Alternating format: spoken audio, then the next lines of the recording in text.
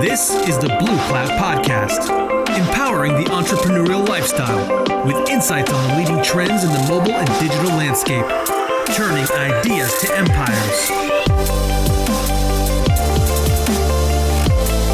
Hey, what's up, guys? This is Carter, and today I want to talk to you about a little bit of inspiration from a marketing and business standpoint. It's one of those things. I was actually at a wedding this weekend, and I started talking to some people about some of these stories I've heard.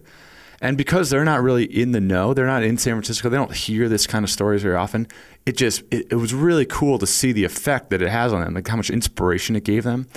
And I figured this would just be a great way to spread that message and to get some of these stories out to you guys, because honestly, this is the kind of stuff that has made some of the biggest gains for me, because it just gets me so fired up. The creativity, the juices that come from this are just, they're worth their weight at school. Now, I can't take complete credit for this because this came from just reading tons and tons of books. And I believe that there's actually a whole post about this kind of thing. It's on Quora. You should go check it out. Quora. It's a terrific website. It's crowdsourced information and question and answers. But what this is all about is, what are some of the best, most gangster moves you've ever seen in business? Okay? What are like just power moves that someone did that absolutely blew it away and had massive gains? Not just incremental growth, but we're talking huge, just incredibly clever, smart moves. And I think things like that, to hear them, spark such good creativity that's really important to talk about. And you're going to hear me over the course of a lot of these podcasts talking about what I like to call wormholes. And a lot of people talk about, let's say hacking or, lifestyle design or whatever it may be. And I think that this all kind of falls into the same bucket, where wormholes, to me, it kind of goes back to Einstein's theory of relativity. Wormholes mean that if you go into a wormhole, you can go a massive amount of distance in a very short amount of time, because you're kind of bypassing the regular rules. And I like to look at what I'm about to talk about as 5 of the most unbelievable wormholes I've ever seen done in business.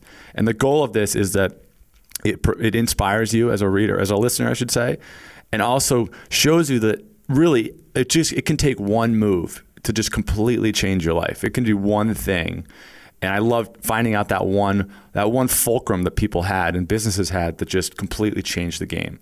And so without further ado, I just want to run through these. And if you want to read more about these, definitely go online and search for some of these. You'll see the stories I'm talking about. Okay, so the first one was actually done recently. This was done I think it was in 2010. And if you guys remember, back in Chile, there was a bunch of miners that got stuck in the mining. And they were down there for, I think, 65 or 70 days or something. It was an unbelievable story, and they were trapped, and they finally got them out. And it was such an amazing, uplifting story, because they came out and they were okay, and their families were there, and it was really great. What you didn't really hear about on the news, though, is that while this was happening, some guys or some people over at Oakley Sunglasses said, when these people come out of the mines, it's going to be really bright. And we want to be able to send them some sunglasses so that when they are coming out of the mines, their eyes don't get shocked by the light, because they've been underground for so long. I think there's about 35 people that were under the mines. Now, what they also realized is that everybody in the world is going to be watching when this happens, right? And so they sent the miners these sunglasses. They got lowered down. All of the miners put the sunglasses on to protect themselves from the light. And then they got raised out of the ground. And what do you see but 35 miners wearing Oakley sunglasses, just ecstatic on life, hugging their families, overjoyed with relief and gratitude for life. And in the meantime, it was projected that Oakley made about $41 million. Or it was $41 million advertising spend for what they got for sending those 35 pairs of sunglasses to the right people at the right time. That is just an unbelievable power. Like, it's such a good foresight, great marketing move by them. So that was number 1. Number 2, this is kind of a similar situation, actually. This is a little more OG, back in the 1970s. Many of you may remember, if you were around then. If not, Pele, who played for Brazil's soccer team, was one of the, if not the greatest football player in the world, and arguably one of the best football players that ever lived. He was just an unstoppable player, and he was wildly popular, not only in South America, but all over the world. While this was happening, Puma and Adidas, 2 big sports shoe companies, were competing like crazy. I think it was called the sneaker war back then, or something crazy, because it was so like they were trying to get market share from each other, kind of like Apple and Google right now. But they also agreed that if they competed with each other head to head, they were just going to bankrupt each other because they couldn't get Pele because they both want him, and they would end up just spending more and more money. And so they kind of had this unspoken thing where, all right, we won't go after him. However, one guy on Pele, I think he was a sales guy, he decided, okay, well, I'm just going to go do my own thing. And he walked up to, he found Pele and he goes, look, I'll pay you $120,000 cash if you wear Pumas in the 1970 World Cup. And so Pele said, okay, like, that's fine. Like, sure, I was going to wear Pumas anyway. And he goes, well, actually, the money isn't really to wear the shoes, but you have to tie your shoes at kickoff.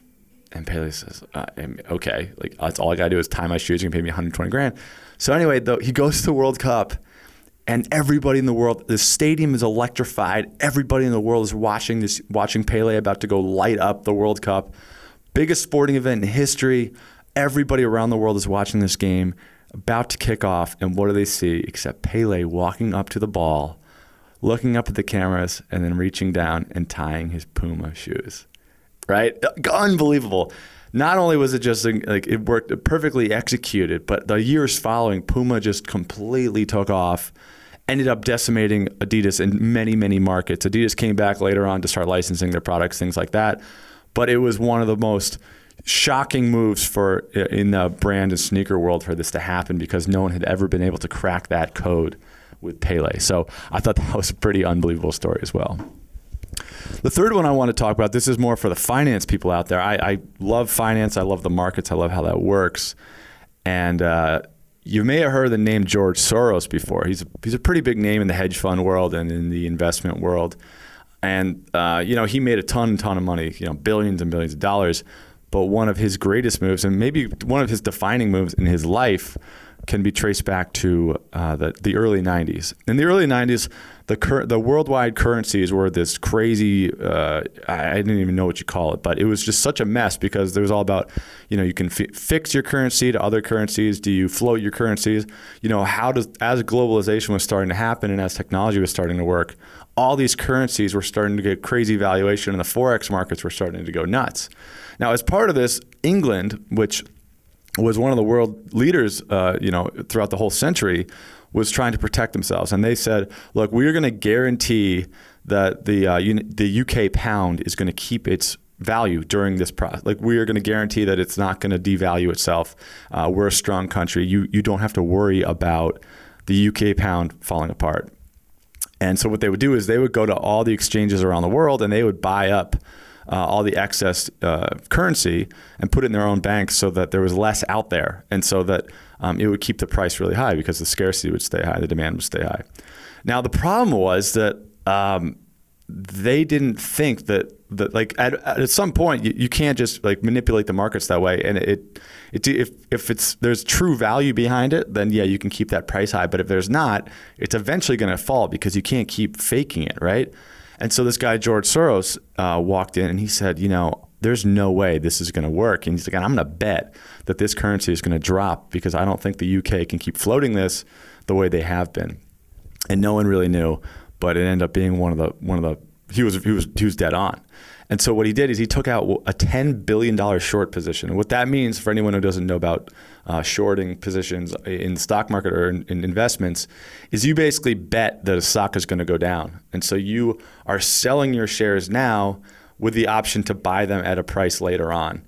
And that's what the shorting is all about. So he basically said, I'm going to bet $10 billion that this is going to go way down. And then I'm going to be able to buy this back at a much lower price and clear a huge profit. So anyway, he committed $10 billion. And then September of 92, the whole thing fell apart. In the Bank of England, they ran out of money. They couldn't keep buying it. And so the true price came through and the entire currency dropped 20% over the next few weeks. And George Soros, I think he made over $1 billion on that one trade, which is widely regarded as one of the craziest things to ever do. I mean, not only are you banking all your money, but to make that kind of money in one move is just out of control. The full story is unbelievable because he kept doubling down, and he convinced everybody in his hedge fund to double down with him, and everyone was telling him he's crazy, and he was the only one who did it, and he made just a gigantic amount of money and also set a legacy for the rest of his life. I mean, he'll forever go down as that's one of the greatest financial trades of all time. Example number 4. This is one of my absolute favorites. I love this story. Okay, there's a company called Swan Vesta, and they make matches, right? Like, you want to light a match to start a fire or whatever. And the company that he was working at, Swan Vesta, was saying, okay, well, we're having a hard time cutting costs. Our profit margins are not good enough. Like, we're having a really difficult time right now. Like, what do we do? And so they were having a lot of brainstorming sessions and, thinking of new ways to market it. And a regular employee, I believe he was on the manufacturing line, he came to the managers and he said, look, I have an idea and I'm pretty sure I can save you millions of dollars. I think they're a British company, so millions of pounds in production costs if you do this. But I'm not going to tell you unless you give me a cut of whatever this saves the company. So these managers are like, well, okay, that's great, but we're super smart people. We obviously exhausted every possibility. There's no way you're coming in here with any sort of real idea. So yeah, we'll give you some shares of this. And so he went and he got a lawyer and he signed the papers. They walked into a meeting and they're like, if this works and we make some money, we'll pay you. So he walks in, he sits down at the table and he goes, well, why don't you just put the sandpaper on one side of the matchbox? And they were like, oh my God, why did we think of that? Because they were putting it on both sides of the box. And that's one of the most expensive parts of the production is the glue and the adhesive and the paper. And by that one move, they saved millions and millions of dollars over the next few years. And the guy retired. And he was just collecting checks just because of that one idea that he had and walked in and did it, which I think is just so awesome. I love that one. And then finally, this is just, I love this story because it's so simple, it's so clean, it's so short. But it's also a really good reason why you find out that really good investors and really good business people tend to be just, they have the best information. That's always kind of what it always comes down to is that they're really smart and they always have the best information. And so what happened, there's this guy, his name is Tom Barrack, I believe, and he was big in real estate, international real estate. And he was over in Japan, and they were selling the biggest baseball stadium. It was called Fukuoka Dome. I'm horrible Japanese right there, so I apologize to anyone out there.